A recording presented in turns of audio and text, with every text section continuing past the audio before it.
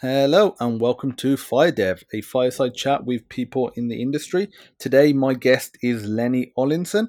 How are you doing, Lenni? I'm doing well, thank you for asking.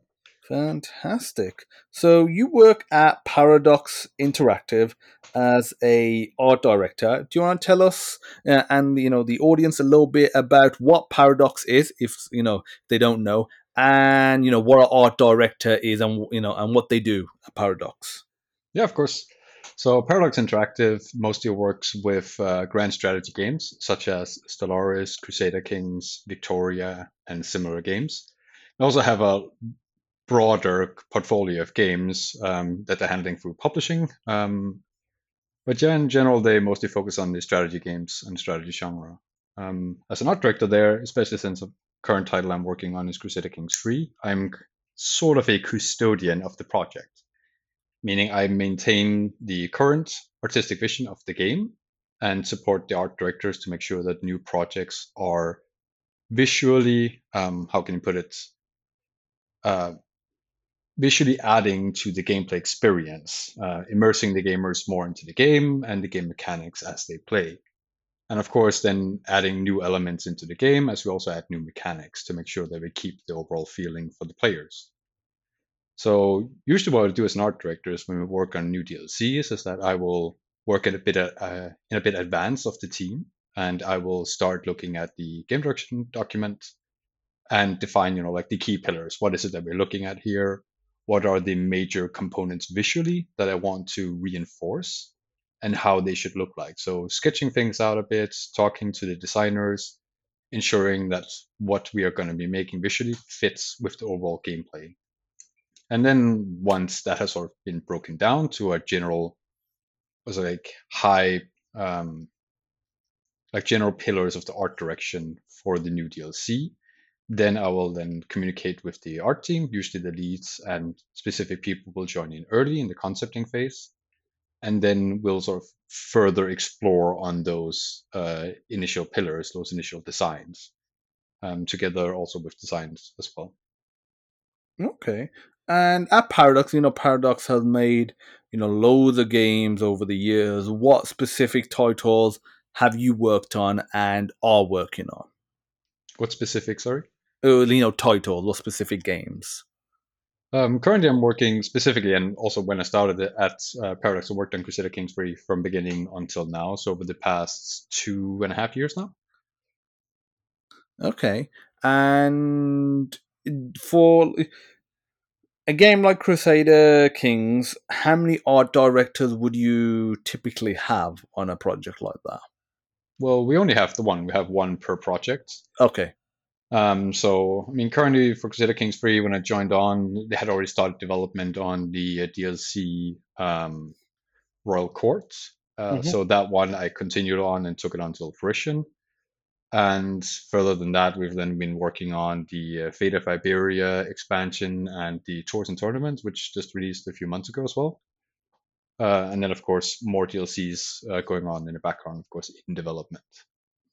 Okay, then. So because Crusader Kings was already, underway in terms of development, and you was, working on some DLC when you joined, Hmm. did the I mean, I'm guessing it's safe to say there was a previous art director, and they Yes, moved to a exactly. different project, or they left, or something like that.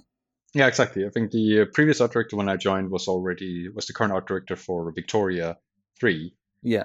So I basically took over from him because, of course, working on two projects simultaneously is a bit much. So I took that over for him. He already had a very nice vision laid out for the Royal Court that I then continued working on and then polishing and adding more features to, of course.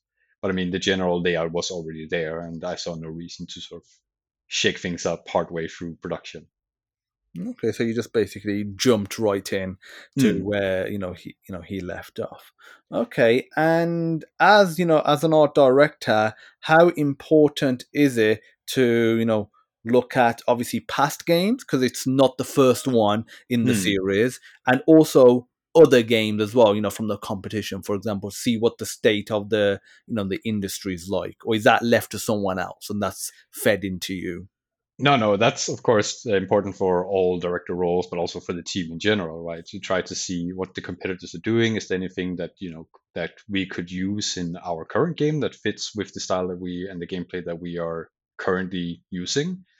And we also look at like if we're making new games in the future, what is currently happening in the sphere of strategy games, grand strategy games.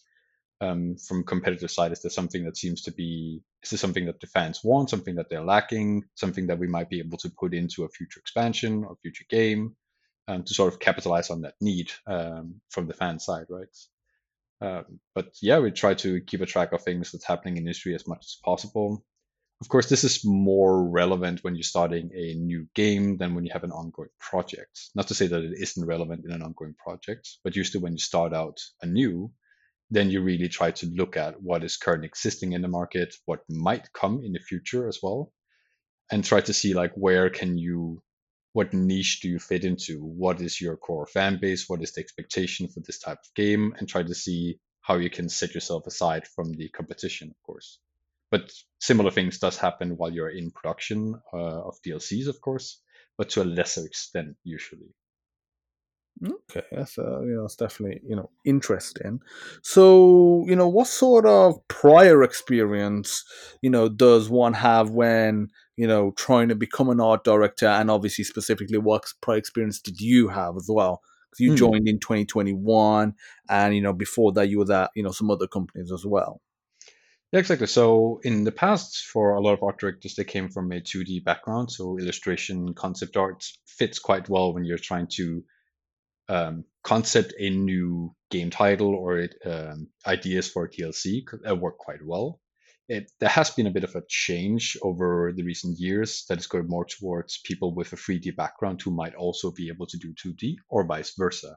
So it's more of a demand on technical expertise for art directors than there were in the past, more like part of the general development cycle as well. So my background comes from originally I was a concept artist and illustrator, and then started learning 3D art through a vocational education in that was the game assembly in Malmö, and then worked my way up as an environment artist through different companies. Such as I worked at IO on the Hitman project and Forza Horizon at Playground Games and Avalanche as well, and King as well in the past, trying out mobile games as well. So I worked from of course, intern junior environment artist, then worked up to lead, and then later on when I joined Paradox as an art director. Okay. And you mentioned that, like an art director would typically come from like a 2D, artist background. Why is that? Because, when you look at Crusader Kings, it's not 2D. I mean, it's not like your normal type of 3D, like Call of Duty, for example, Hmm. but it's what do we call it? What, 2.5D or 3D with a certain, vantage point? It's definitely not 2D. Yeah, exactly. It's more of like an isometric perspective. Yeah. So it's still 3D. Of course, the world is does exist and it is in 3D. We do work a lot more with menus, so UX and UI is exceptionally important in this game. We also work a lot with illustration, so illustrators are really important. We use them for event images to provide flavor for events that happens. Um, and of course, like 2D artists, one of the reasons why they have in the past at least been very much preferred, still is in some projects, of course, as art directors, is because what we're doing is that we're setting the art direction, we're setting the style, and being able to sketch that out, concept that out, is obviously faster than doing things in pure 3D, depending on, of course, the type of games you're doing. Today, with Megascans and other similar tools, you can do it a little faster. But historically, it has been faster to like test out ideas, test out looks and styles through a concept art background. That makes perfect sense. And then when you go more in towards the production, then the art director is more there to review on specific areas, like is the props that have been made, are they fitting the general feel that has been sketched out before? Is the scenes in alignment with the ones that have been sketched in art direction and similar?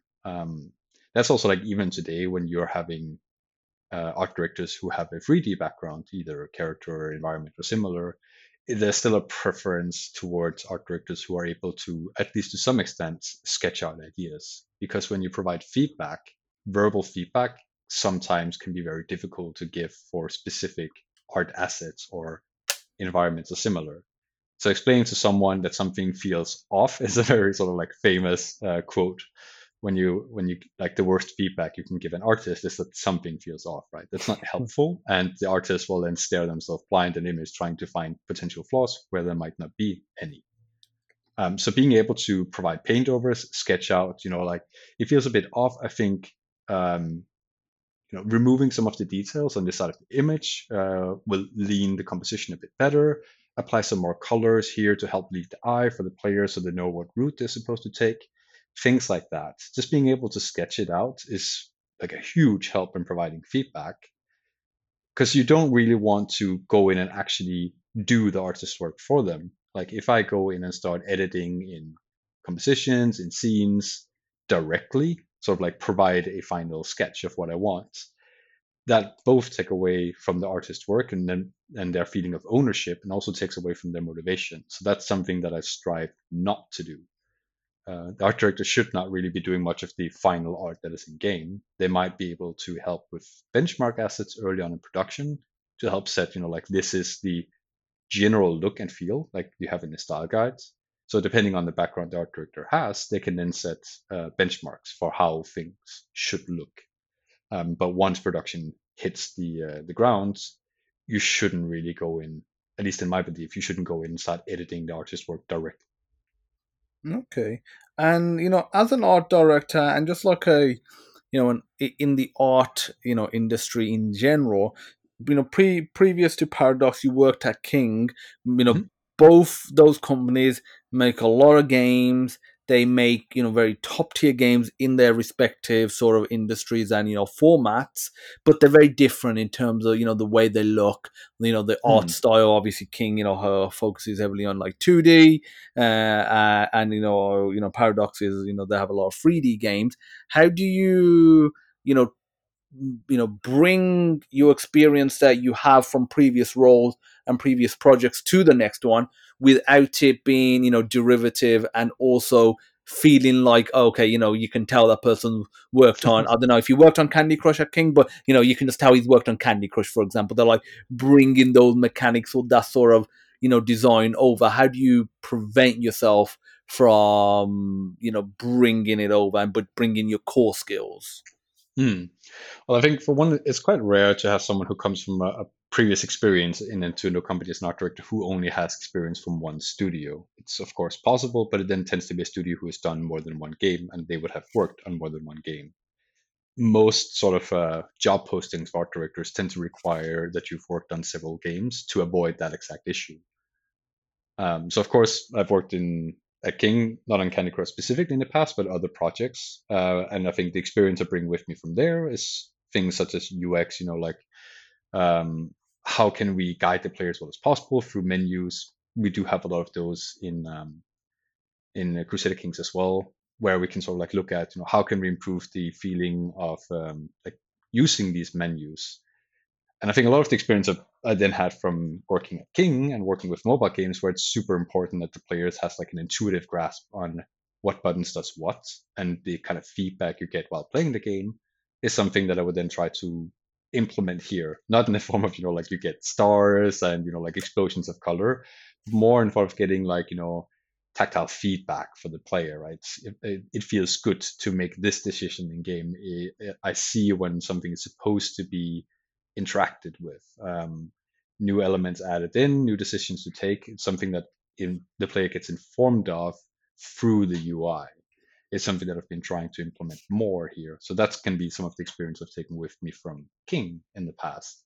And then other experience from other companies and games that I worked on in the past, of course. But nothing from any one, of course. Of course. So, Crusader Kings, it's the third one in the series. Had you played the previous ones or not? No, I actually haven't played Crusader Kings 2 before. So when I joined first, of course, even before I joined, I sat down and started playing Crusader Kings 3 because I hadn't actually played it before. I was aware of the game. I had watched playthroughs before, but I hadn't really played the game before. So one, usually through like how much I work in the games industry, I don't spend that much of my free times actually playing game. I usually watch playthroughs to get an idea of as many games as possible and to spend my time more efficiently. So of course, when I started a company, I then tried to play the games as much as possible to get a better understanding from like a player perspective of what are the things that the game does really well, what is the sort of fantasy, what is the immersive aspect of the games, what do I feel it might not do so well, and while doing that, of course, also like read reviews on Reddit, YouTube, try to get an idea of like what is the fan base, what is it that they're super hyped about, what is it that they dislike about the current game. Also read on what are the comparisons to similar or previous titles of this game. So in this case, we had Crusader Kings 2 before, which is great because then I can sort of extrapolate some data about what the fans enjoyed about that title more than enjoy on perhaps the newer one or things that they would want to have implemented in the Crusader Kings 3 version. Okay, I want to dive into one thing that you said about playing games, or that you don't play as many games as you probably used to because you're in the industry, you've got games, and everything to do with games around you, for like 8 hours a day, possibly more, and Hmm. your gaming is reduced because I've heard that from a lot of people before, not just in the gaming industry.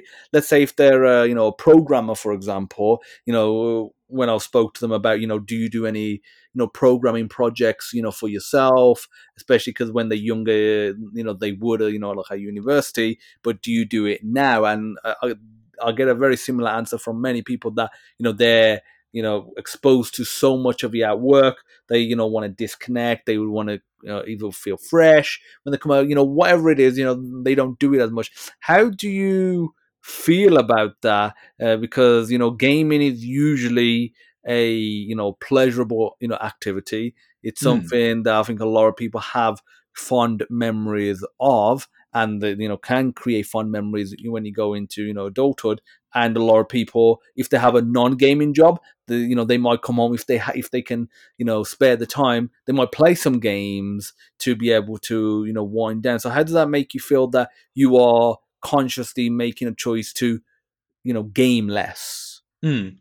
It's not so much a conscious choice, it's more of a separation. So normally, like when I play games, and I still do, of course, from time to time, I'll play with friends and then specifically try to avoid games that I might spend a lot of time into. So it's mostly just focused on just, actually sitting down, talking with friends while playing the games. And then it tends to be Okay. games that are more, you know, what can I say, like not so involved, like, simple action games, or, more of a play and let go kind of games, like hyper casual games in a way, right? So just talk with friends while playing, try not to focus too much on the details because that's a very normal problem to fall into when you're working in industries. Whenever you're playing a game, you're at the same time in the back of my mind, especially for me, it's like in the back of my mind, I'm like looking at things in the game. It's like wondering how did they make this? Is this tiling textures they're using here? Is this a modular asset? What method did you use over here? It's like, oh, I see they purposefully are trying to make me go down this route instead of this one. I wonder why they chose to do it this way. So I'm like, there's a constant commentary in the back of my head and reviewing the games that I play, which just doesn't make it as pleasurable as it did in the past. So I try to pick games which are quite different to the ones that I'm work on deliberately, and then play them with friends to try to get my mind out of that kind of thinking. And then usually, because of course I need to experience as many games as possible to keep up to date with the industry, then I normally watch playthroughs. That I can also do during my work time. So I have several screens set up. So I have one with like YouTube playthroughs on similar games or just new games that are popular to see, like what are they doing? Because even if they aren't specifically strategy games or grand strategy games, there can still be things to be learned from, like how they are doing their characters, how they're doing the environments, the UI, especially. There can be a lot of things to learn from other games there, even then if they aren't in the same genre.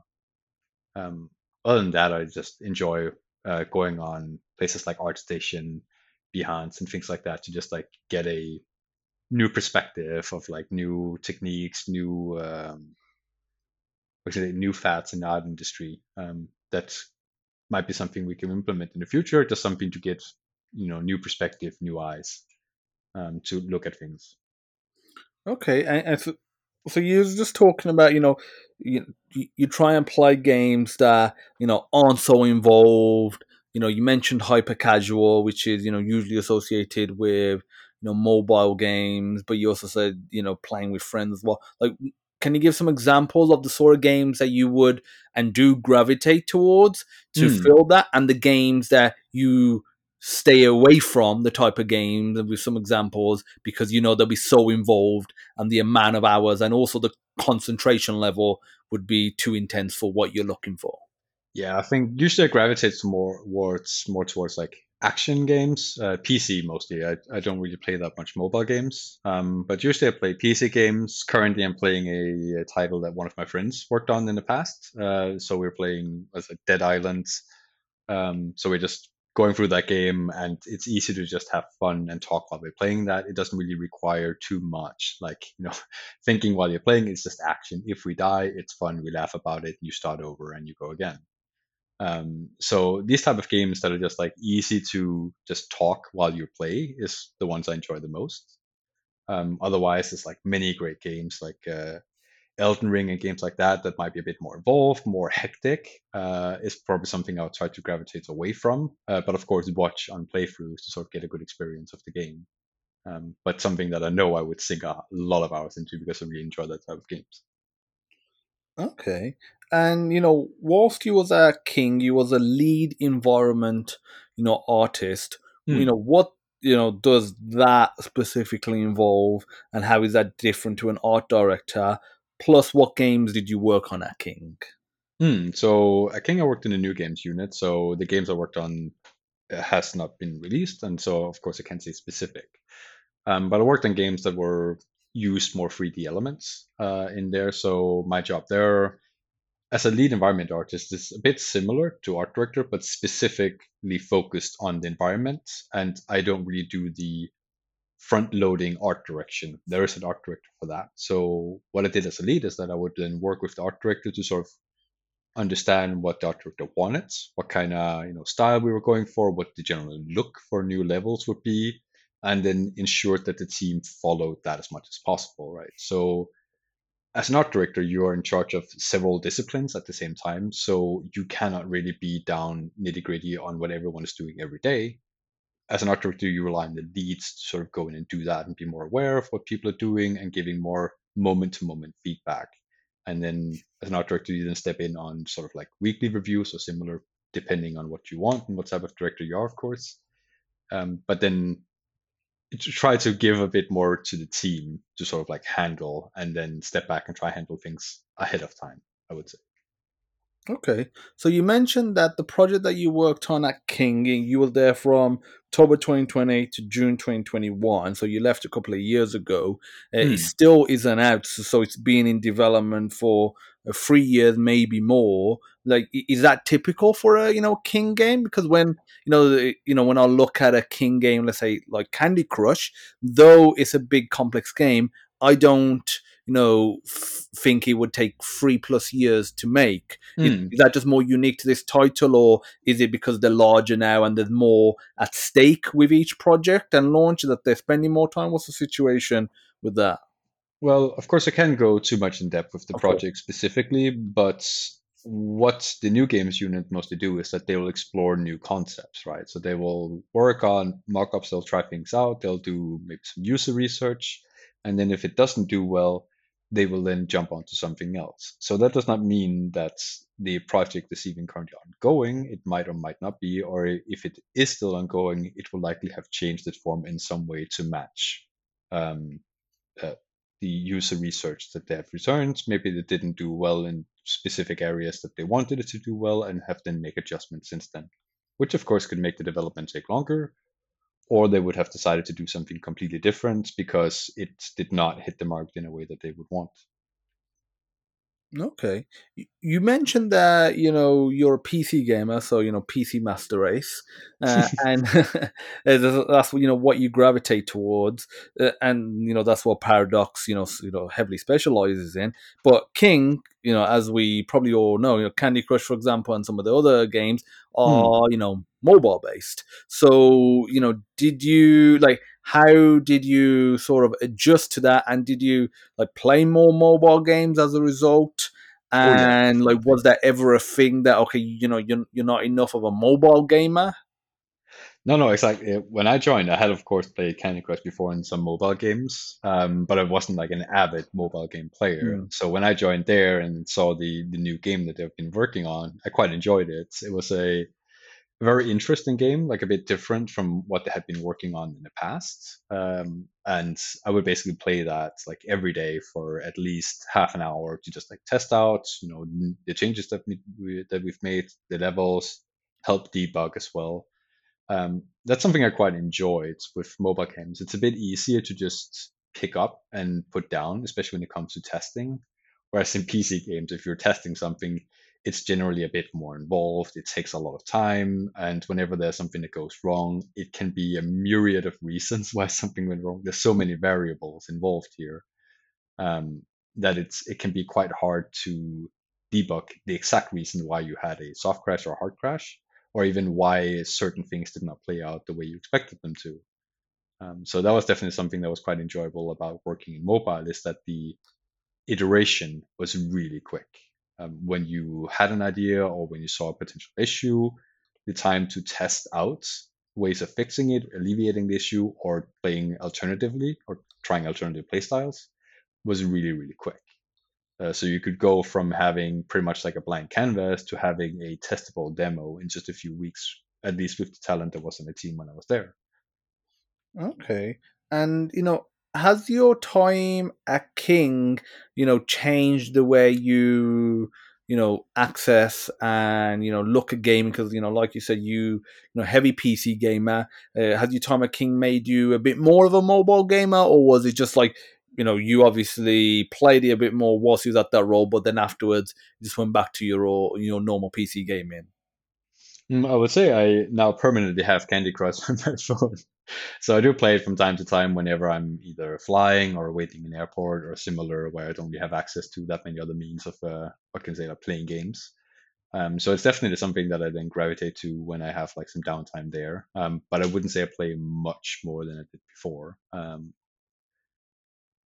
But yeah, Okay. I think it definitely influenced some ways that I viewed mobile games. Whereas in the past, I didn't play too much. I tried once in a while, but never really got like hooked on mobile games. Now, I sort of see it in a different way after having worked on it, especially knowing a bit more about how you sort of work with usability, especially in the UI, like how important that is and how you can guide players to certain behaviors while they're playing the mobile game to engage in mechanics that then make them feel better about playing the game. Like you would keep testing things out. Like, does this feel rewarding to the player? Does it not? And it's very few things you have to actually put together to change the entire reward aspect and have players feel better about playing the game. And then trying to balance that with the difficulty, like how often is it okay to fail before you then actually lose motivation and stop playing the game? And how often do you need to fail to stay motivated to be extra happy when you win? And this sort of mentality and then playing around that was something I hadn't really done that much before, because typically with PC games the time to start until you lose tend to be a lot longer, so there's more forgiveness if the play experience might not be perfect, right? Because it takes significantly longer for you to lose usually in a PC game. Well, we have seen PC games that have started incorporating more of these elements recently, or I don't know how recent. There's been games like this in the past as well, like such as Fall Guys and other games that are like hyper casual but on PC, that has similar sort of mechanic that try to make sure that people are enjoying it as much as possible, even if they are losing very quickly. Oh yeah, yeah. I mean, it's been a while since I played Fall Guys. I used to play it on PlayStation, but yeah, it definitely gives you that feeling. It's because you're not waiting too long to get back into it, for example, Hmm. and it's just quick, easy, and it's the mechanics. It's one of those games that it's easy to get into, easy to learn the controls and the way it works, but there's a little, it's just, element of difficulty to master it, especially let's say to be in the top five every single time past the line. So there's definitely an element of challenge there as well. So yeah, games like Fall Guys have definitely bridged the gap. Have you ever thought about platforms like the Nintendo Switch or something like the Steam Deck, which is more like a PC but in like kind of a console but handheld format? Well, I believe you can currently play Crusader Kings 3 on the Steam Deck. I do have a Steam Deck as well, to test to test games out and how they are to play on that console as well. But I haven't really been using it that much in the past. It's just been enjoyable to test out games, see how is it actually playing on the Steam Deck, how is it something that I would enjoy using more. But currently, I think it's mostly just decoration on the living room table. Okay, I mean that's interesting. Like you're saying that you're testing Crusader Kings and games in general on the Steam Deck, because I remember when they announced the Steam Deck, one of the things they was adamant about, and I think they they stuck to it, is that they won't have Steam Deck specific titles. Obviously, they have like Steam Deck Verified, and they have like different tiers, like how well it runs on your Steam Deck. But how much of a focus is a platform like this, Steam Deck, and now ROG Ally as well, and some of these other portable, gaming PCs effectively in the testing process, because it is I look at it and I think it is one of those things that could be the de facto way of playing games in 10 years possibly, the way Nintendo was the king at one point, had like over 90% market share, but right now PlayStation and Xbox are the two big platforms on console. How things have changed, and I see that potentially happening with something like the Steam Deck and some of these other platforms, that this could totally shift. So how much of it is a focus for companies like Paradox to make sure that their games work well on it? Steam Deck hasn't really been that much of a focus for Paradox, like in general. I think so. I would say for Steam Deck, it's similar to the issue you might have with mobile games. It's like, of course, the game shouldn't be made specifically for Steam Deck. That's at least what Steam is saying. But some games would play better on Steam Deck than others. For instance, Crusader Kings 3 has a lot of text on it. They have events that will pop up that require you to read. Having a smaller screen would, of course, be an issue in this case, right? So while you can play it and you can definitely enjoy it, it is not made specifically for Steam Deck and might not be as enjoyable as it would be either on console or on PC. And of course, that goes for other games as well. Like some might play very well on Steam Deck due to the graphics and the kind of experience that you're supposed to have, might go well on a small screen as well as a larger one. Other games would probably be the opposite, right? They would not play that well, or the experience would not be that good on Steam Deck, simply because one, they haven't optimized for it. Two, it might not be an experience that's meant to be had on a smaller screen. Okay, fair enough. I mean, I totally agree. A portable form factor is one of those things where certain games really lend themselves towards it. It's like mobile. As you mentioned, that some games just work really well on it. A game like Candy Crush, a game like Clash of Clans, for example. Those games work fantastic, and I Hmm. don't think they would do nearly as well, I can guarantee it, if their primary focus was PlayStation, Xbox, PC even. Obviously, I think with PC with the mouse, maybe a bit more, because remember, you used to have games like Solitaire and, like chess used to be a big, focus for, companies, but it wouldn't be the same as it is on mobile. But then you see the thing where a company will release, let's say maybe it's an older game, but they'll release a port on mobile, like Grand Theft Auto, Max Hmm. Payne, something like that, Knights of the Old Republic. Yes, they'll do well because they've got a fan base and they'll immediately get those sales and those downloads. But when you play it, you just feel like it's not the same experience. It is significantly better having it on some sort of, whether it's a PC, whether it's a console with controller, or maybe even like the Nintendo Switch or Steam Deck, where you've got a smaller screen but not too small, and you do have a proper controller as well. So yeah, the Steam Deck for those sort of games that you said where there's a lot of text, where it is really ideal to be able to be, close to the screen like on a PC, but have, a reasonably sized screen. Certain games just, won't work as well. But that's interesting to hear that you do test it, but it's not like a huge focus. And I think maybe on certain of the titles, ones that lend themselves towards that form factor, it possibly, could be more of a focus, during testing. Yeah, I think I worked on, like I said earlier, like Forza Horizon in the past. I think that would probably lend itself quite well to Steam Deck, Yeah. just due to the gameplay style, right? You don't actually need the tiny details to be visible. You have like most players unfocus when they're playing things like a racing game. So you essentially see the road, big obstacles, and your car, right? And then you have like the larger UI elements that tells you your speeds, any potential issues, how well you're doing if you're in a lap or something like that. And that's kind of the main thing that needs to be visible. And they are usually visible regardless of if it's a big or a small screen. Oh yeah, and something like Forza, not only can he work well on a platform like the Steam Deck, a portable form factor like that, I think he lends itself really well to it because Hmm. obviously on that smaller screen, yes, the hardware isn't as powerful as something like a PS5, for example, and obviously it's tuned, or like a gaming PC, but because it's a smaller screen, lower resolution, you can still squeeze a lot out of the game, still looks good, and it lends itself well towards like a controller, which is effectively why it's attached to a Steam Deck or a ROG Ally, and that just feels like you're playing it on Xbox or some racing game on PlayStation. Hmm. Yeah, I definitely So agree. I noticed that on your LinkedIn, every single role that you've had says on site, next to it. Hmm. Are the sort of roles that you've had, including art director currently, do they lend themselves more towards being on site versus remote, or are you more of an an in office person? Um, hmm. I think especially given my role, it's like being in office is needed to be like on site with the team, being able to act on potential issues that are getting brought up, be more personable also for the team members to actually see that you are a person, that you do exist in real life, and that they can approach you with issues or any concerns. So I do feel like that is quite important.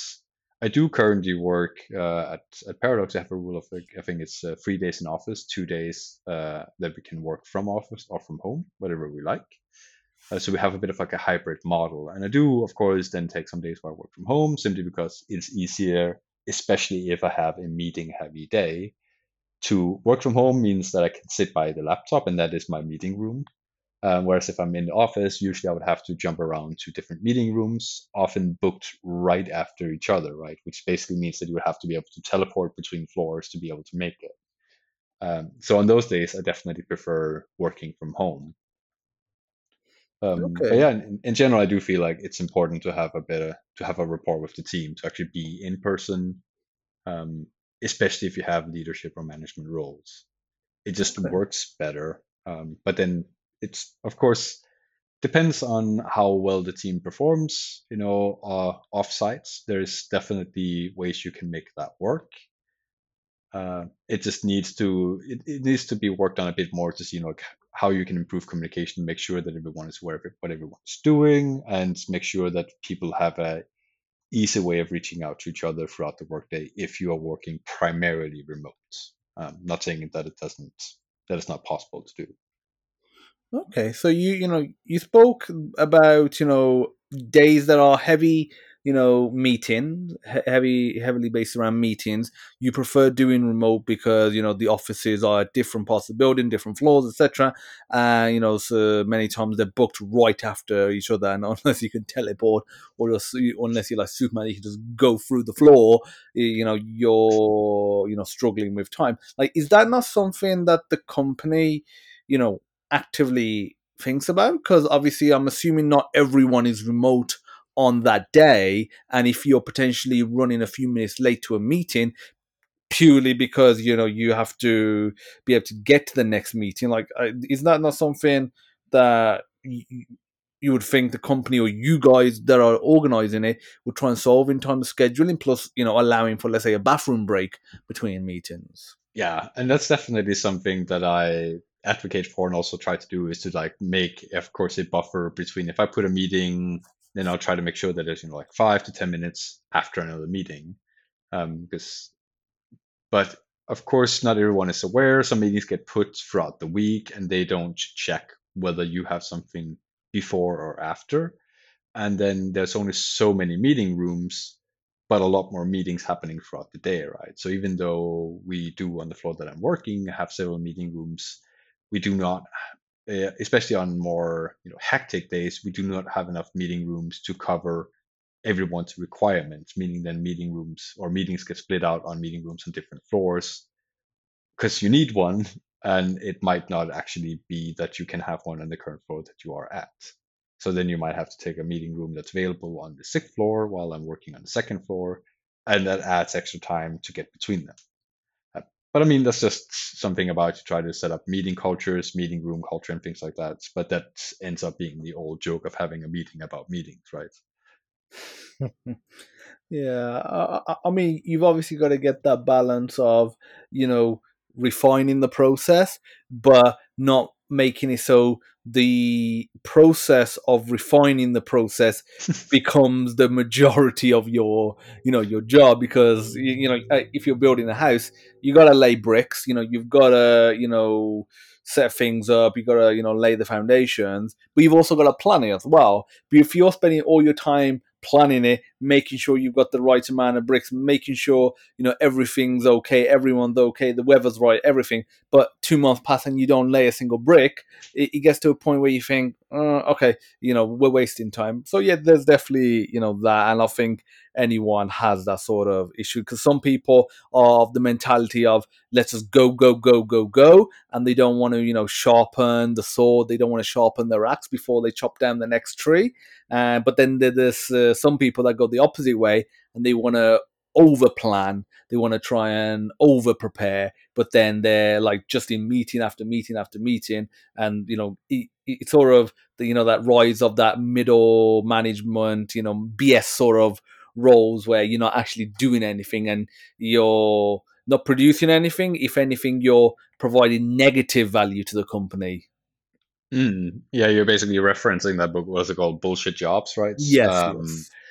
Yeah, I mean, of course, some of this is sort of like that comes from like the past in doing COVID, of course, right? Where everyone's working from home, so it required more meetings. And then as everyone has gone back to office, a large part of that meeting culture persisted for a quite a long period, where you still, for some reason, felt the need to have meetings, despite most people being in the office. But also now, because we have more of a hybrid culture, a lot of places we see like some people by like necessity or simply because it's easier for them work from home on some days, which require you to pretty much always have a meeting room no matter what, because some people might be working from home, and in order for them to join in on the meeting they need to have a specific meeting to be able to join, so a meeting room is then required. So that means that you need a meeting room every time you want to have a small meeting, something that could have been taken, at the coffee machine, simply because not everyone is in the office. So that's a bit of an issue with this sort of hybrid model where not everyone is in the office every day. Um, but otherwise, I think we have managed to cut down quite a bit on the amount of meetings we have now.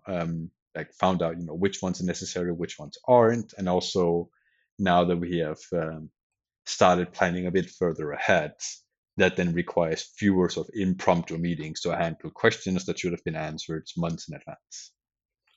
Yeah, I mean, I think that's definitely an interesting point that you raise, is that when you do have some people in the office, some people are at home. If there's two people in the office, one at home, and it involves all three people, you do need a specific meeting place. Sometimes, where you would maybe just go over to the desk, lean over their shoulder, and maybe grab someone else, that's 10 meters away, and say, what about this? What about this? Points at the screen. 2 minutes later, you've resolved it, and Mm. or you figured it out. You've got your next course of action, and you go and execute it. But if, let's say, there's more than just you two in that room, the last thing you really want to do is whack open Zoom, it be on loudspeaker, and you're talking to someone at home, you're disturbing other people, or potentially they're disturbing you because if they're trying to, communicate amongst, themselves. So yeah, I mean that's definitely a problem I would foresee at any sort of, company that has a hybrid, model. And I think another interesting point you made, that during COVID, the necessity for more meetings was required, but then obviously because people get so used to that sort of meeting culture, because it kind of makes you feel like you've done something, that you've achieved something, because you've got other people there, they've attended, you've attended, you spend time, and you've come out of it. But you got to think, was that meeting there because you specifically needed a meeting, or was it there just due to the way people happen to be geographically speaking? Yeah, and a lot of times you also end up taking time from people who might not have needed to be there, but have been added to the meeting just in case, Hmm. right? So while the meeting might have only required three people, because there is potentially more stakeholders, depending on which direction the meeting will go, you then invite eight people to a meeting that should have been three, right? I will say on the benefit side of things, though, is that this kind of meeting culture that has been happening in the past and has, of course, veered more into the present as well, has then also made for a like better documentation, right? So like now, usually the meeting culture, at least your Paradox, at least for the team that I'm working with, we have like a when you set up a meeting, you have to write in the description what is the meeting about, what is the like the expected result, what is it that we should hope to have achieved by the end of the meeting. Usually we'll also add meeting notes. We're using Google Meets. Then we have meeting notes where people usually someone is sort of like a secretary for the meeting, writing down what has happened, what the decisions are, and who made these decisions. Right? It's always written in the top who is in this meeting. Right? So that leaves a paper trail for all decisions. Whereas in the past, you might ask, like, or you see something is being worked on, you ask them like, why are you working on this? And it's like, oh, this was a decision that was made a couple of weeks ago. It's like, oh, but by who? And sometimes you just get like a shrug emoji in answer, right? And no one really knows. And when they say like, oh, it was this person, and that person says, oh, but that's not what I meant, I think you're referring to something else. It becomes a bit difficult to figure out what was the original intent and why things happen this way. But now when we have a bit of like a more structured meeting culture, with specific rules set for what is considered a proper reason for a meeting and what is considered a proper result of a meeting, then there's an easier way of finding out, like where what happened and sort of like why. No, yeah, for sure. It's definitely a problem when you don't have enough context, enough information, and obviously, people either ask a lot of questions, and then somebody might get annoyed, and then that makes the person just fill in the blanks, and then they start working on something for 2 weeks, and it turns out that's not what they meant at all. Mm. And then obviously, because there's no actual documented, documentation of what occurred, what conversation occurred, the other person just denies it. Either they deny it because they don't want to be blamed, or they might just not remember them. It might have just been an offhanded comment, and in a previous meeting or just in general, and as a result the person has gone off and started spending time 2 weeks doing something. So yeah, Yes. that's obviously definitely a problem. Like, how do you handle yeah, and try and prevent people from just doing meeting after meeting after meeting and not actually doing any work? Because one, obviously that can accidentally occur, just because they think we need more meetings. But it could also occur if somebody really doesn't want to do work, but they just want to jump into meetings because it's work. But if their general work is more creative, let's say programming, drawing, or like an artist, for example, they might find it easier just to be in a meeting where they're talking about it, but nothing's ever getting done. But they can say, I was in a meeting for an hour, I was in a meeting for 2 hours. You can't expect me to be, writing lines of code whilst I'm in a meeting. So, Mm. like, how do you try and prevent that and try and get the optimal number of meetings? Well, the ones who are supposed to be in a meeting, technically, usually the leads and the managers are the ones where you can't really avoid it. That is at least part of their function. Like same with directors as well, of course, right? So that's like a large part of the job.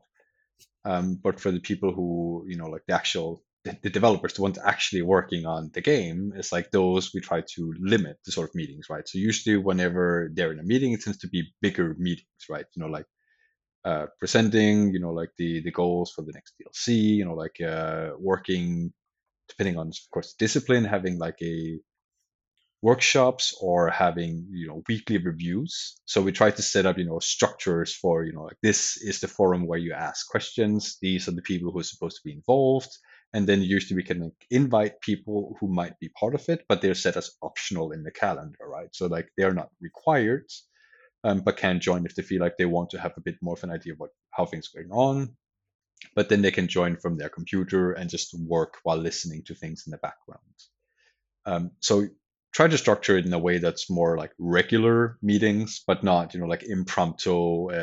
Hey, I think we should have a talk about, like this menu screen, or hey, I have a really cool idea for this new character outfit that we can do. It's like those we try to keep for specific days, where we go through and review the work that's been done and look into, like what are the future tasks, what is the priorities, are we on time, are we not? This kind of like normal meetings that you have, right? Okay. Otherwise, like for leads, directors, and managers, it's like yeah, a large part of their week will be meetings, but that's mostly because a big part of it is planning for the future and also talking with other disciplines outside of the immediate development team, right? Like with marketing, with production, of course, and with the audio teams. It can be a lot of different things that aren't like part of the core team specifically, but still needs to be involved. And that's usually the managers, leads, directors who is the contact point between the different disciplines. Okay. And as somebody who sounds like that you do your fair share of meetings, what sort of project management software, calendar software, and just general tools do you use as a as a part of that for organizing it, for making it as efficient as possible in in your day to day job? Yeah, like usually at most places I work, use Google Meets. Quite easy to see what's going on. You can see others whenever you try to book them. You can see their calendar, whether they've set themselves as like just busy in general, or if you can actually see, like what is it they're talking about. I usually try to leave my calendar as transparent as possible so people can see what it is that I'm doing. And if they then feel like, hey, I see that you have this meeting, I have something that I have some input for this that I would like to bring up. Then either they can bring it up to me, or I can then invite them for the meeting if I feel like it would be better for them to be that person. Um, so that's usually how I structure the meetings and make sure that everyone's sort of aware of what's going on. Otherwise, there's different tools for different companies, right? Like have something like Asana, have Confluence, like for documentation, pipelines, stuff like that. So it's quite a few different tools, and it depends on the company what they feel is the best for their needs. Yeah. So on your LinkedIn, there's a lot of information about, the companies you've worked at previously, your job roles. But when you go to the education section, it's quite minimal. It Hmm. says from 2013 to 2014, you was at somewhere called Game Art, and I think you rolled from what it was Game Assembly or something. Can you, expand on what that is and, your education, prior to coming into the gaming industry? Yeah, sure. So the Game Assembly is a higher vocational school in Malmö, Sweden. I do believe that they have more places where the education is now offered. But that's basically where I went, like directly from high school. Um, so I've always in the past enjoyed art and was trying to find a place where I would actually be able to turn that into a profession that I could live off. And sort of combining that with my love of games back when I was younger was just like the perfect opportunity. So we didn't really. I'm from Denmark originally. We didn't really have educations for that in Denmark. But I was looking for educations in Sweden, and I saw that they had game assembly. So I had some experience basically teaching myself 3ds Max in the past. And then I applied to the game assembly with a portfolio of assets that I had made and managed to enter the education. And then through there, I then learned more about how to make games. They basically have a course where the education is basically that you are working with in teams throughout the years and making several different game projects. Back when I started, you start out with like the earliest version of games that existed, kind of like just the was this sort of like adventure games, like where you just like write like text-based adventure games and then move on Yes. from there to newer types of games, like moving throughout the game history from the beginning. And while the programming team sort of like learned to create more and more complex engines, for the artists, it was more about learning, like how to create more and more complex art assets and how things are working, right? So going from 2D illustration background to like sprite-based assets, and then into full 3D assets, but like simple models, and then into more complex third-person and first-person games. And along with that, there's also then, of course, individual projects on, like where you're supposed to make assets, like make a mech or a robot, make a character, like do some concept art, and pretty much getting you through like the full spectrum of what a very like a 3D generalist in a way, right? So learning from concept art to character art, hard surface modeling, animation, VFX, and environment art. Okay. And one of the questions I get a lot, from people that want to get into the gaming industry or tech in general is, I don't have a degree, or my degree's in something totally unrelated. How do I get into the industry? Did you ever have any pushback from, because the companies you've worked at have not been small studios where there's only like three of you. They've been big, studios. You've worked on, major AAA projects. Have you ever had pushback where they say, you don't have a degree, you don't have the conventional, education, or education background? Obviously, the latter companies. Once you've worked at a few companies, you've been in the industry for many years. It's less of an issue. But at the start of your career, did you ever have resistance? Not at all. I mean, part of this education is basically offering an internship for people to, try out work in a company and for the company to try out the intern, right? So I think that's kind of what was vital here. But I've never had, like, no, you don't have a bachelor or master or what have you, right? There's been no sort of requirement for that, at least not in Europe, where I've been mainly working. I cannot really speak for all companies around the world, but at least not in Europe, I've never heard that even happening. Okay. Especially for artists, and I think also to programmers and probably also designers. I don't know too much there, but there's usually a test that you have to complete. Like for artists, there's an art test, like do an asset, do an environment, do something to show your skill beyond what, at least if your portfolio don't sort of like show 100% match, right? Like if your portfolio shows that you're good at doing, like general props, but you're not, like you haven't shown a proficiency for environment art of the type that the company would require, and that's the position that you have applied for, then usually the company would then require you to do an art test to sort of show the required proficiency. Similar for programmers as well, there's also a programming test where they would sort of like ask you to complete a task that shows that you would do well with given task in the company.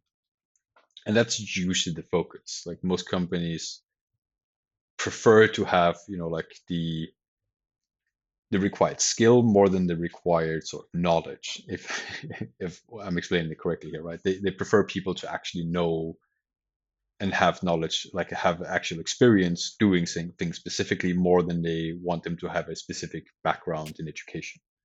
Yeah, I know what you mean. They would rather, that you have used Photoshop, and that you have experience in the tool itself, uh, rather than sitting in a lecture or and listening to someone talk about art and talking about Photoshop, for example, or whatever the tool might be. Obviously, if you have both, that's like great. But Hmm. yeah, totally. If you have the experience, and then if you can demonstrate it on your CV or your portfolio somehow, that you have previous projects, previous work, previous companies, that's what will definitely get you the job. And because that's the advice I give to anyone. Because obviously, if they want to go down the typical university route, there's nothing wrong with that. Go for it. But it's not the only route to go down. If you are willing to put the work into it, you can save potentially a lot of time and definitely a lot of money by self educating. Yeah, actually, to that point as well, I would add, of course, this is very much depending on the university, but from a lot of people that I know, especially within art that has a university background, many of them had to actually go out and do a vocational education specifically to art after university, simply because the training in university is like classically, a lot of times it's specific to what can I say, like it's not practice knowledge, it's more of a theory, which does not really do well, especially when a portfolio or specific expertise is required. So a lot of people that I've seen in the past who came out of university do not have the practical knowledge to be able to enter a company, which has been like sort of like a bit damning for that part of the education, at least here uh, in Scandinavia, specifically, and wider Europe as well. I cannot speak specifically to, of course, U.S. education or others, but that's something that I've seen a lot. Is like the theoretical knowledge won't really get you very far, and you can actually completely do away with an education to a big part.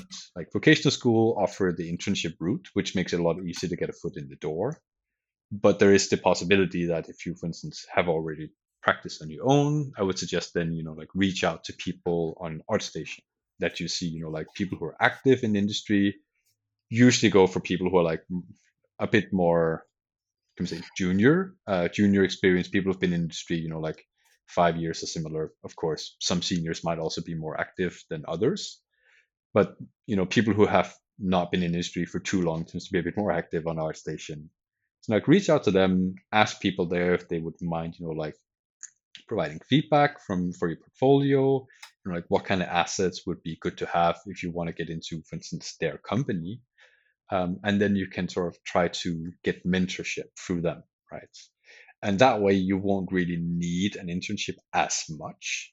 It would still definitely help if you went through the vocational school and got the internship. But I think if you actually reach out to people and get mentorship, especially if that is the company that you wishes to enter, then you can sort of show professionally show your learning and get, like a recommendation for people who actually work in the company. So that's definitely one route of doing it, and it definitely will not hurt your chances. So, like, always a good route to take. Okay. So, extending on what you've, already said, what, specific advice would you give to, let's say, an 18-year-old that, wants to get into the gaming industry, has a passion for art, they've been drawing since they was a child, they're good, they want to become an artist within the industry and eventually become some sort of art director like yourself. What advice, tips and tricks, and also things to avoid would you say? Hmm. Well, like I said earlier, from the educational point of view, it's like I definitely, maybe I'm a bit biased here, but like I would lean more towards the shorter education that vocational schools offers due to the internship route. And also they tend to have a higher degree of like entering the job markets, since that's specifically, those educations are specifically for that purpose. Other than that, of course, like I mentioned earlier, reach out to people on our station who will be able to mentor you if you can, and you are able to, get a hold of someone who works in the company, like the dream studio that you would love to work at. Definitely try that. That would help you a lot and teach you a lot about the company before you even join. So that would be a huge benefit for you. When it comes to like once you've joined the industry, of course, then like you start out as either an intern or a junior, and then you will have to learn a lot fairly quickly. And of course, that can be a very stressful period. I see a lot of juniors who essentially have like almost like imposter syndrome, that they don't believe that they're as talented as they need to be there, because it's quite rare the company's taking a lot of juniors at the same time. Most people have a tendency to compare themselves to whoever is nearby. And if you are in a place where all the people around you are at minimum experienced and more often than not senior, it can be quite a stressful period and challenging. So I definitely like give us a shout out to to the juniors and interns, that is a very normal feeling to have, and that is something that's, it takes time to get over. And do not compare yourself to the seniors. Like people who have, like 5, 10 years of experience are not the same as someone who's just started. Yeah, So of one hundred course, percent. what you're going to be doing when you first start, you're going to be learning the actual pipeline, the workflow. It's quite different from company to company, especially due to most companies working with their own proprietary engine. So like an in-house engine, which is not the same as Unreal or Unity. So if you come in with the expectation of it will be like working in Unreal Engine 4, you're probably going to come in for a bit of a surprise. Um, Different companies have engines that are more similar to Unreal than others, but most of them will have, some things that you might perceive as lacking compared to a workflow that you have gotten accustomed to working with Unity, Unreal, Godot, similar. So that's definitely going to be a bit of a learning curve. And not all companies are as good as others at keeping things documented.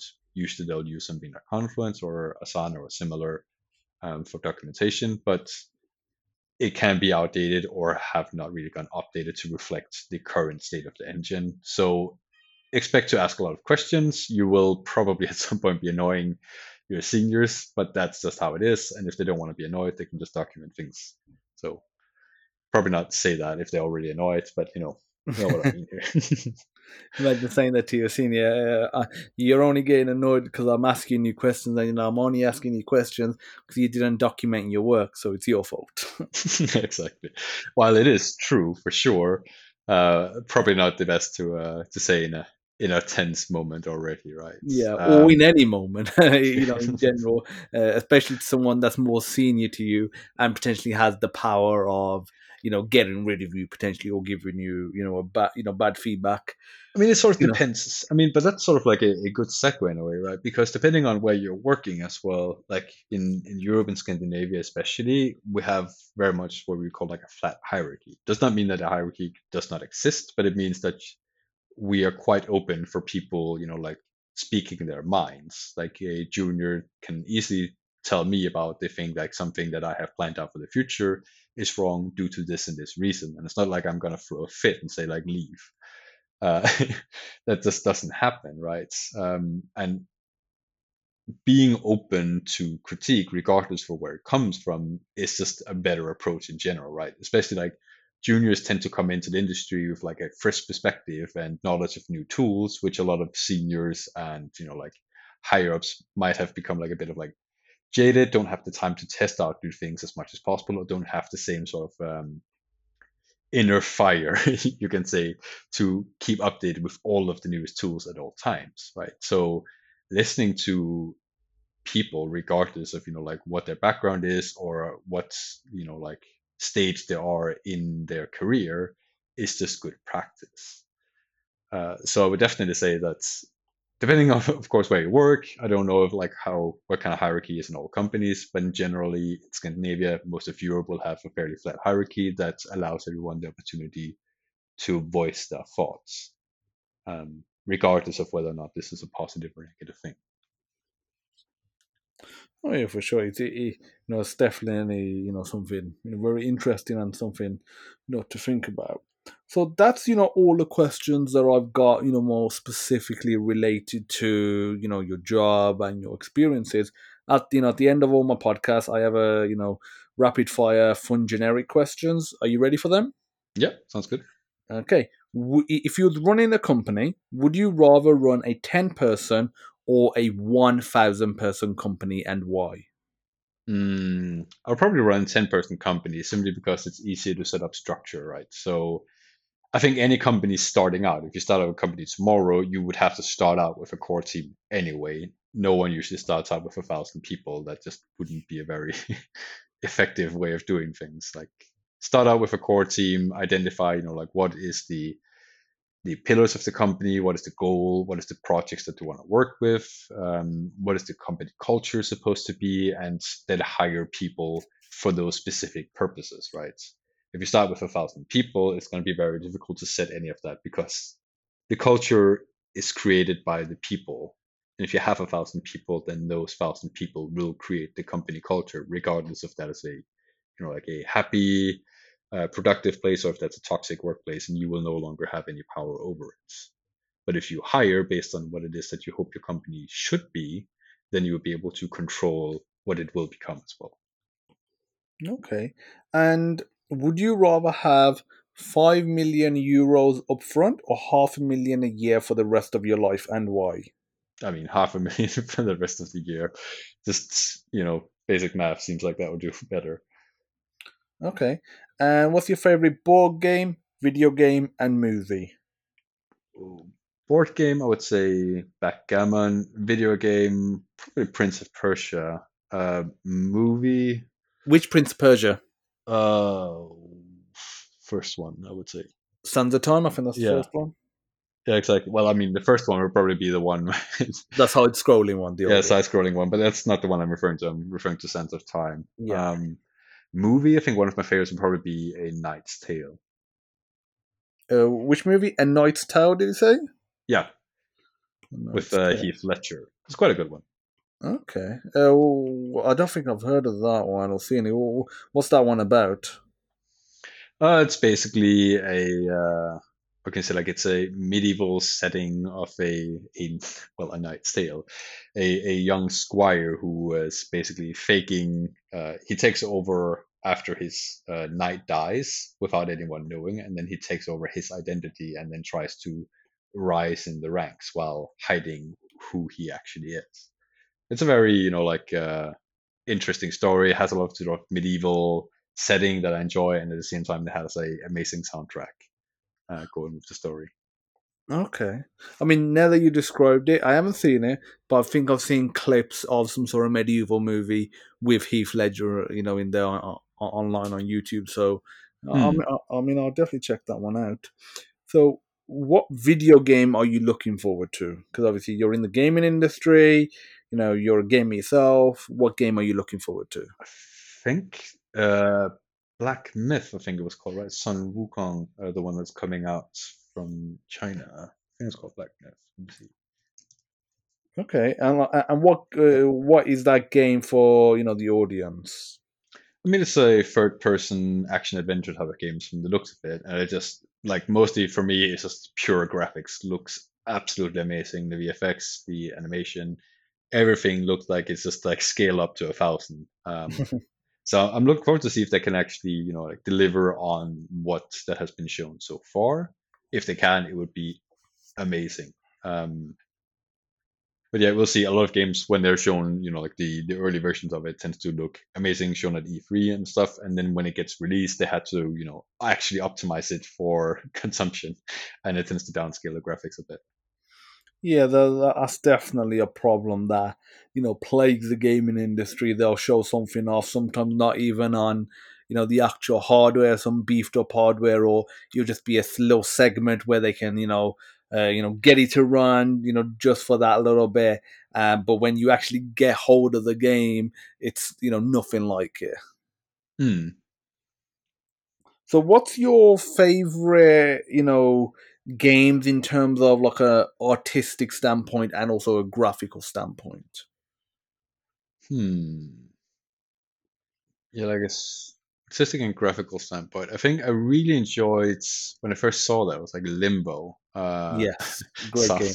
I sound completely biased because it's a Danish studio, but I really enjoyed that. I think it was an amazing use of graphics. Like do more with less was Yeah, basically what they showed, which I think was a really good way of doing it. And it kind of goes to that old saying, like a product's never perfect until there's nothing left to take away. And I think that they kind of followed that mentality quite well, whether by intention or not.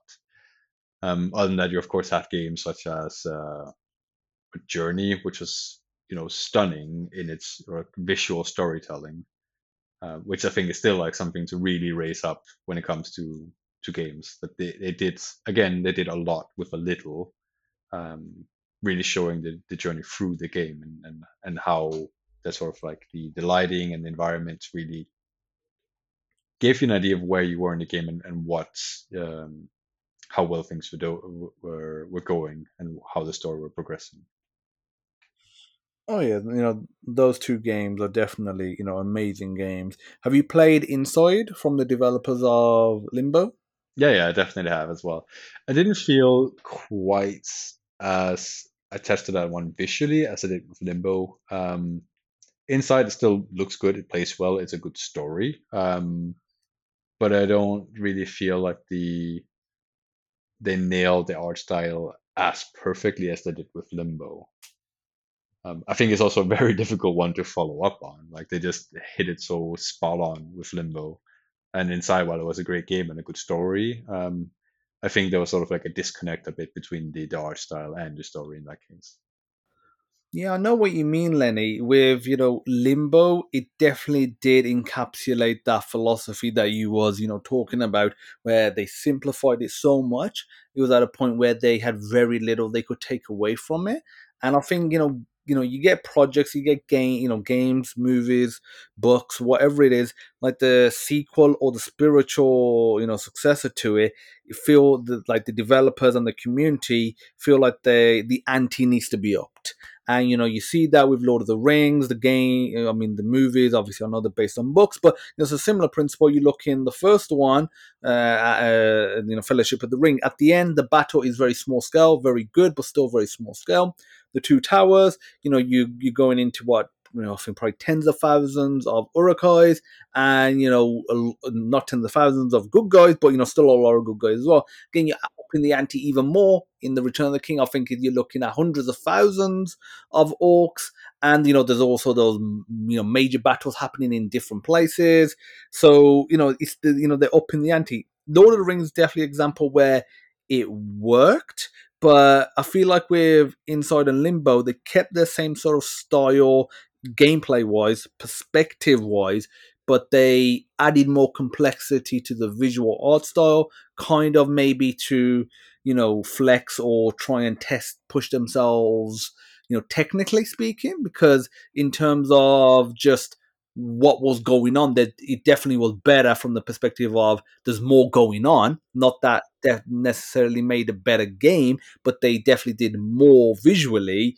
But again, that issue, what you were saying, that doesn't necessarily mean it's better.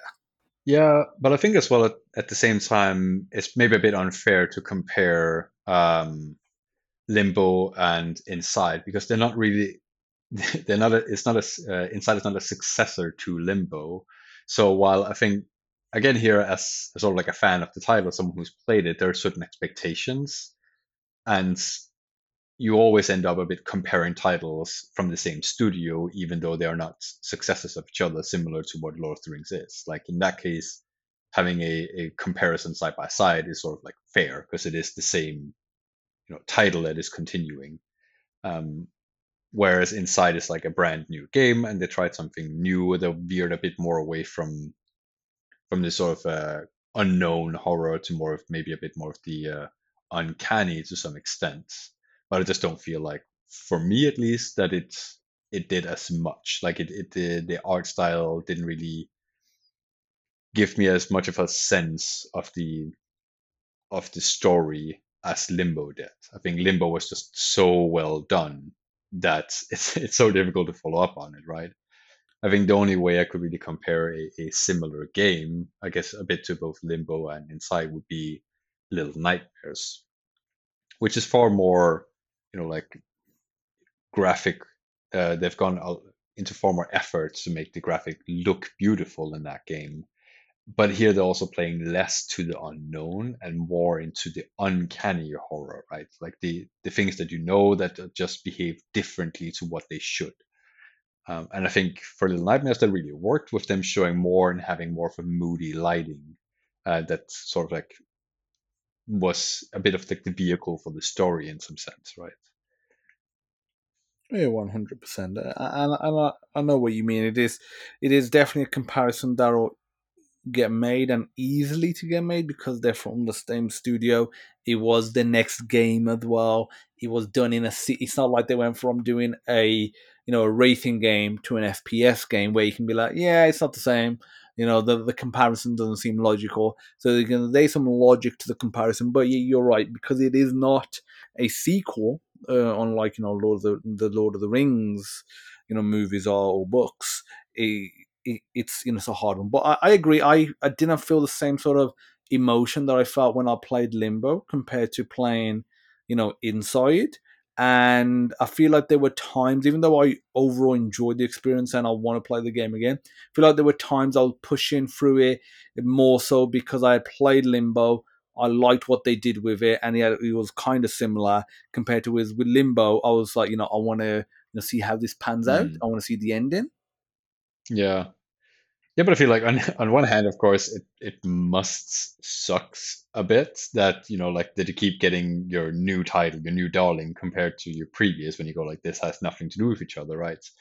It might be a spiritual successor in that it is the same sort of game style, but the overall story, the art is like completely different. But on the other hand, it's like it's a very sort of like it's a good bad situation to be in, right? Your first game was such a smash hit success that it's going to be you're always going to be having unfavorable comparisons to that, but it still made the studio what it is today to some extent, right? For I think it's called Playdead Studios.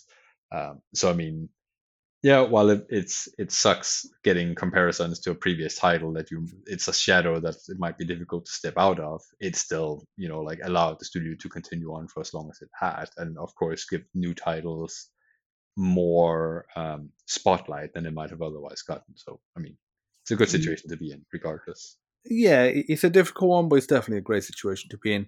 I wonder how much of, how much pressure there is once you do something like Limbo. It does really well for the type of game it is. It's critically acclaimed. If you speak to probably anyone that's actually played it, they love the game. When you're making your next game, to, kind of think, do I want to do something totally different? Or do I kind of want to play it safe? Because I think that's definitely another difficult position to be in. Because if you say, I'm not going to do Limbo 2, maybe that might come out later on, but right now I'm not doing Limbo 2. I'm not even going to do a game that feels similar like Inside. I'm going to go to something totally different, because it's kind of an easy sell Mm. to be able to say, I made a game, we've made a game. It's the similarities, or you don't even need to say. People will fill in the blanks for you. Like the media will sell it for you because made by the Limbo developers, very Mm. similar, but the big graphics. Like if it's to say stuff like that, people will just be like, "Ooh, I want to get that." Whereas if they just suddenly say, "Oh, the Limbo developers are making a football game," people might be like, so I think some people will be intrigued, but I think a lot of people will be like, oh, I'd rather just stick with FIFA. Yeah, I mean, there's always going to be from fans, regardless of like if you go into like a completely new genre of a game. There's always going to be an expectation, right? If you're, like Limbo is like even if you do like a third person, shooter or action adventure type of game, it's probably going to have like some dark mystique to it, similar to for like other companies. If they were doing a new game, you would similar to like the question that you asked me in the beginning, right? Like if I had worked at like let's say only King for my entire career and then go over to Paradox, would it become distinctly obvious that this is a person who has like probably only worked at like Candy Crush or something else, right? You would probably see that very visibly. The same with studios, like if their primary knowledge and like the games that they worked on is like all these kind of dark, mysterious games, even if they go to a completely different title, you would at least to some extent expect to have some of those elements come through. So I don't think you can ever really step away from what sort of like put your studio name on the map, nor should you really want to some extent, right? If you, as a studio, if you've grown big enough and you want to do that, then normally what a lot of studios do is that they diversify, right? They start branching out. So same studios, like Paradox have a lot of subsidiaries, and same as like like I worked at Avalanche in the past, they also have now subsidiary studios who are part of the main company, but because the subsidiaries have different names, such as Systemic Reactions from Avalanche, or here when working like Paradox Studios Black, then there's like a way to separate the games from each other, like from the bigger sort of like identity that the company has created. So that's usually what would happen when a company grows big enough to want to, like diversify, try completely new genres. Then they kind of tend to then also branch the company out. So have like, new names attached to it.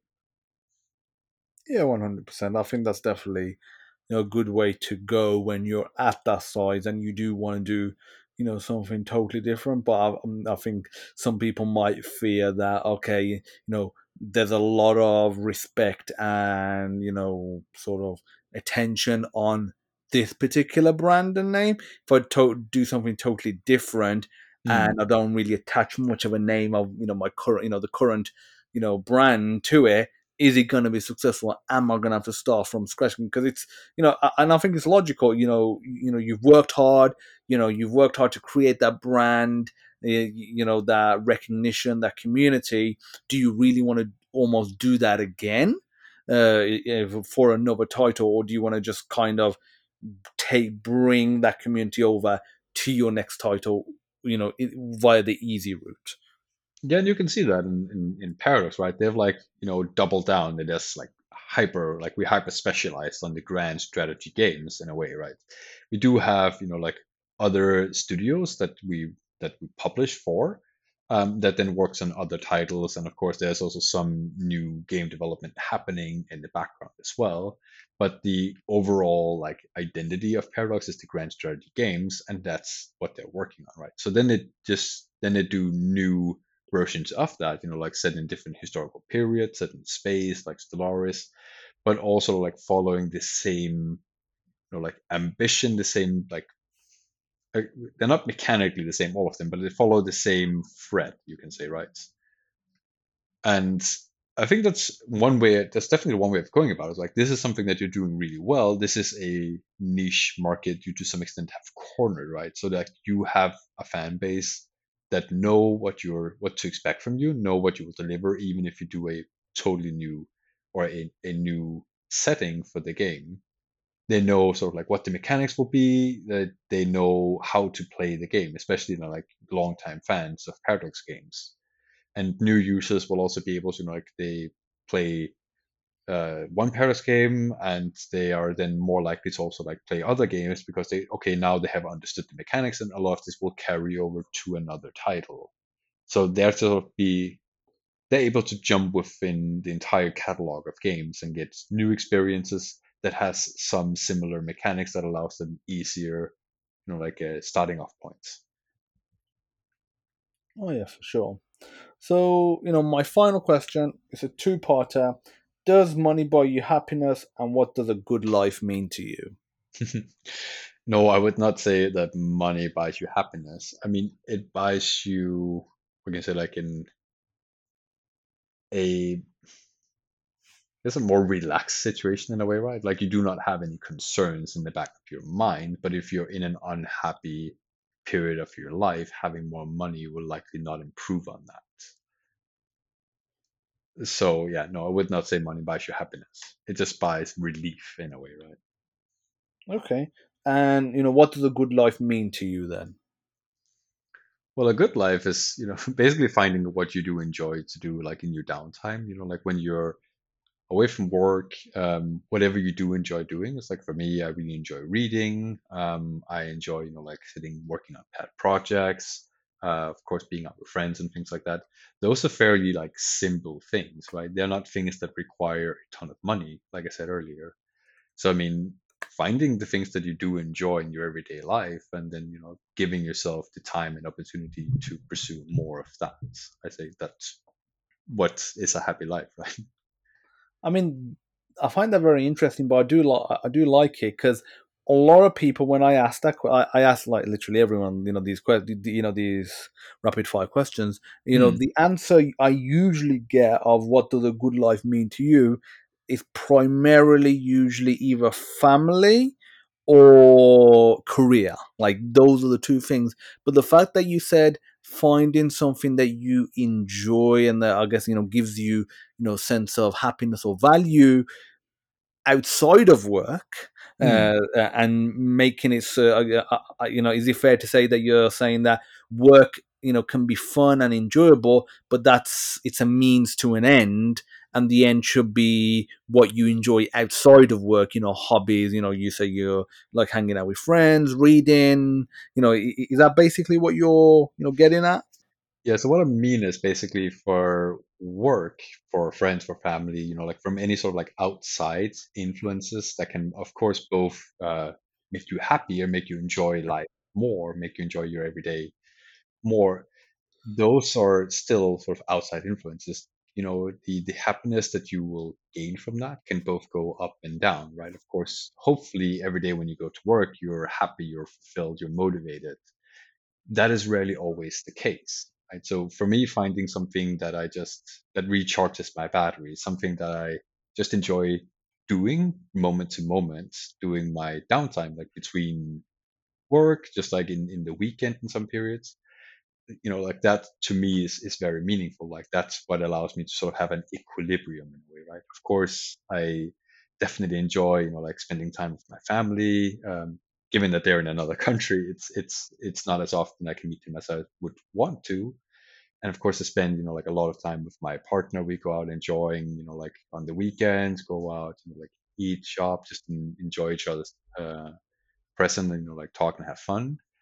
Um, and same with like friends as well, right? But that's, you still need, to me at least, I need to sort of have the sort of equilibrium moment where I just like sit down, do something that I enjoy in the moment. For me, that's a lot of times I enjoy reading, just like sit down, read. It relaxes my mind, allows me to just decompress from, like might be stressful at work, or other things that I just like need to sort of get out of my mind and then do something else for a period of time. And once I've done that for some time, then I have room and energy to do other things that might require said energy. So for me, I sort of like try to find the happiness in the small moments between other things. Not saying that other moments are not happy, of course, but just like the equilibrium that I need. Yeah, I mean, it's definitely an interesting response and something that I don't really get on the podcast, but I do, like that response because we're too caught up in our, careers a lot of the times, and you made a really good point about your career might be going well now in terms of you enjoying it or growing, for example, but there'll be times where it's not going the way you want it to. It is maybe an upsetting time, whether it's truly an upsetting time or you're upset and but there's not really that much wrong with it, whatever it is. But there, you will go in ups and downs in your career. So yeah, I like that you're saying if you focus solely on getting the happiness from your career, you probably will be disappointed, but then finding something to you know find interesting, get your teeth sunk into outside of work, obviously getting, relationships, friends, family, whether that's gaming, you said reading, what sort of books, do you read, for fun and for enjoyment? It's a bit mixed, right? It's like I both enjoy things that are more like things are like practical books. I really enjoy reading about psychology, about history. Otherwise, like when I'm just relaxing, then I treat books like movies. I'll read, like novels, like a lot of fantasy novels and things like that that I enjoy reading. Um, so for me, that's sort of like almost like movies. Like I just read a movie, so to say, and then I can read it at my own, like speed. Or what if I want to go back and read something like, oh, this is really interesting. Sometimes I get at ideas for like mechanics in games. It's like, oh, this is like a really cool thing that might, like be useful to some games. Or I can see like how something like this might be implemented, right? So I still have things that can relate back to what I do in my work life. Um, and like especially reading about psychology and things like that is also something that I can like use when I'm talking with friends and family. Like maybe people are going through a difficult time, so perhaps I'm able to help people talk through their problems or what they're facing at the moment. Like be a better friend, be a better partner, be there for my family in some cases. So there's still something I gain through, like in my personal life, in my connection with my job and friends and family, but something that I find more, like relaxing to do on a day-to-day basis. Like what you said with job earlier as well, like your career will always have, like peaks and troughs that you can't really control, right? Like some years you might get a promotion, you might get a huge salary bump. Other years the company's not doing so well. You might not have performed as well as you felt you had, or like have that set to you doing your review. Like your employees, like might yeah, your team, there might be people who are like leaving, people who have like personal issues that makes it very difficult for them to work. And of course, you try to help them talk through their issues. I mean, we just had here at Paradox some studios that we closed, which like I work personally with the people there, so of course that's also a very difficult situation, more so for them, obviously, but of course very difficult. Like you're talking with people who are going through a crisis in their life, right? And that's not something that's beyond your control, like unless you own the studio, and even then, you're not fully in control. It depends on how well your studio is doing overall. So I mean, those things are always going to impact you. So I find it really important to have something that just lets you settle in the moment, right? Lets things slide off you a bit. Uh, Focus on something else. Gather some energy. Like, don't think too much about what you've been doing during the day. Like things that are stressing you out. Just let it slide off. Almost like meditating a bit in a way, right? At least that's how I treat it. Well, fair enough, and I think that's definitely a good way, to approach it. So, before we wrap up, what's your, favorite two books that are more, non-fiction, whether that's biographies or, psychology, history, more the, let's say, the educational books, Hmm. type of thing, and then the, two favorite, novels, fictional side of thing. Hmm. I think it was Light and Color. I think it's one of the books that I really enjoy, like reading. That's like specific, for or imaginative realism as well. It's like thing from the same author. It's like really good when it comes to like improving your composition, your lighting, your like the colors that you're using in a scene. It's like great books, regardless of whether you're working in the game industry, movies, concept art, illustrations. Like, amazing. Um, I think was like it was Philip Zimbardo's. I think it was the Lucifer Effects, like a really dark book. So I would say, like, it's not for the faint of heart, but like very educational. He's the author who also did the famous experience, the Stanford Prison Experiment. That's also part of Oh. the book. It's a very interesting read, but quite dark as well. So, like, if you already are predisposed to having a bit of like a cynical viewpoint of humanity, it might not be the best one to read. What's that book called again? The Lucifer Effect. The Lucifer Effect. Yeah, because I'm pretty well aware of the Stanford Prison Experiment. I've read about him, obviously seen the movie as well, and it's definitely very interesting. But the Lucifer Effect, that one, we'll check that one out. So, what about fictional books? You say you read novels, for example. Oof, yeah, that's quite a few I've gone through here. Let's see. I'm gonna think like quite a few I've read, but I read quite a bit on what's called like the a page that's called Royal Road, which is basically where authors can start, like putting out their work before they actually publish it on through like Amazon and things like that. So a lot of them are like currently ongoing still. I think one of the ones that I really enjoyed reading in the past, not on Royal Road, but it's like The Name of the Wind was like a super good book. Like had great mechanics for the magic system they had in there, like a good story to like explain how everything works, like explain the world. I think it was a great book. There's two or three books out right now, I believe. Still not finished last I checked, so I'm eagerly awaiting the next couple of books in that series. Otherwise, of course, I've read, like both the Harry Potter series and the Lord of the Rings. Like again, amazing books. Oh, I think Okay. that's sort of like the ones I would put the highest on my list. Like especially if an introduction to fantasy books. Okay, and what was that website or platform that you mentioned where they can put their, authors put their books on, before they're released and they might still be in progress? Yeah, it's called Royal Road. It's like a quite a good platform. It's like by no means are the like the books perfect. Like I said, it's like works in progress for a lot of the part, but it's amazing to see like the quality a lot of times of the work that get put in there. Okay, is that kind of like a Kickstarter kind of thing, or Not really Kickstarter. I mean, they do have patrons and other things where you can support the authors. A lot of times they didn't offer you to read chapters ahead on their Patreon accounts and things like that. But yeah, a lot of times it's like authors are sharing in there to like get feedback, like essentially get early reviews from like almost like user research in a way, right? They like can post things in there and then see how well it does. And then of course Patreon, usually the ones who are very appreciated by the audience. They tend to also like do quite well on their Patreon account, so they can sort of get sponsored as they write before they then publish, and then hopefully their books do really well on the on Amazon, like Kindle Unlimited or the things that they usually tend to go with. Okay, I mean, I'll definitely check that platform out. It's not a platform that I've heard of, but I'll have a look.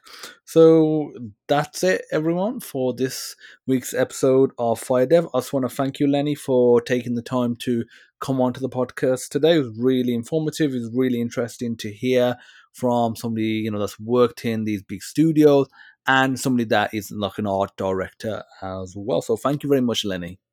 Yeah, you're welcome. It's been super interesting to be on here as well and get these kind of questions that I don't usually get on a day-to-day basis. And Fantastic. interesting to think about as well, a lot of these questions. Yeah, sometimes it's interesting to reflect and actually kind of think about it from a non-career standpoint, because sometimes certain things like this you don't think about as much, some of the topics that we've covered, but Hmm. it's always nice to kind of think about it, especially when it's not in like a interview formal setting where there's not really any stakes. Yeah, exactly. It's very educational to get like questions from a different perspective in a way, right? And then try to think about it in a new, like from a different perspective. 100%. So yeah, again, I want to thank you, Lenny, for coming on. Mm. Thank you, everyone, for tuning into this week's episode. I will see you next week on FireDEV. Bye bye.